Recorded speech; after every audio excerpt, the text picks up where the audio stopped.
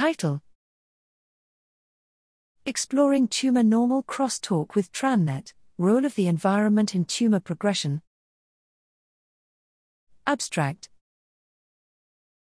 There is a growing awareness that tumor-adjacent normal tissues used as control samples in cancer studies do not represent fully healthy tissues.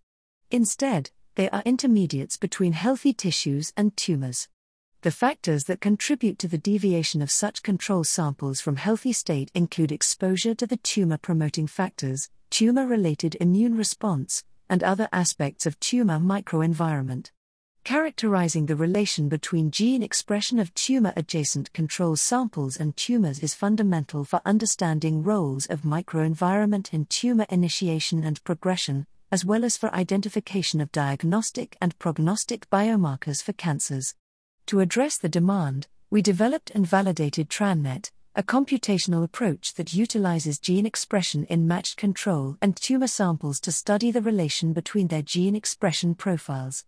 TranNet infers a sparse weighted bipartite graph from gene expression profiles of matched control samples to tumors. The results allow us to identify predictors, potential regulators, of this transition. To our knowledge, TranNet is the first computational method to infer such regulation. We applied TranNet to the data of several cancer types and their matched control samples from the Cancer Genome Atlas, TCGA. Many predictors identified by TranNet are genes associated with regulation by the tumor microenvironment as they are enriched in G-protein-coupled receptor signaling, cell-to-cell communication, immune processes, and cell adhesion. Correspondingly, targets of inferred predictors are enriched in pathways related to tissue remodeling, including the epithelial-mesenchymal transition, EMT, immune response, and cell proliferation. This implies that the predictors are markers and potential stromal facilitators of tumor progression.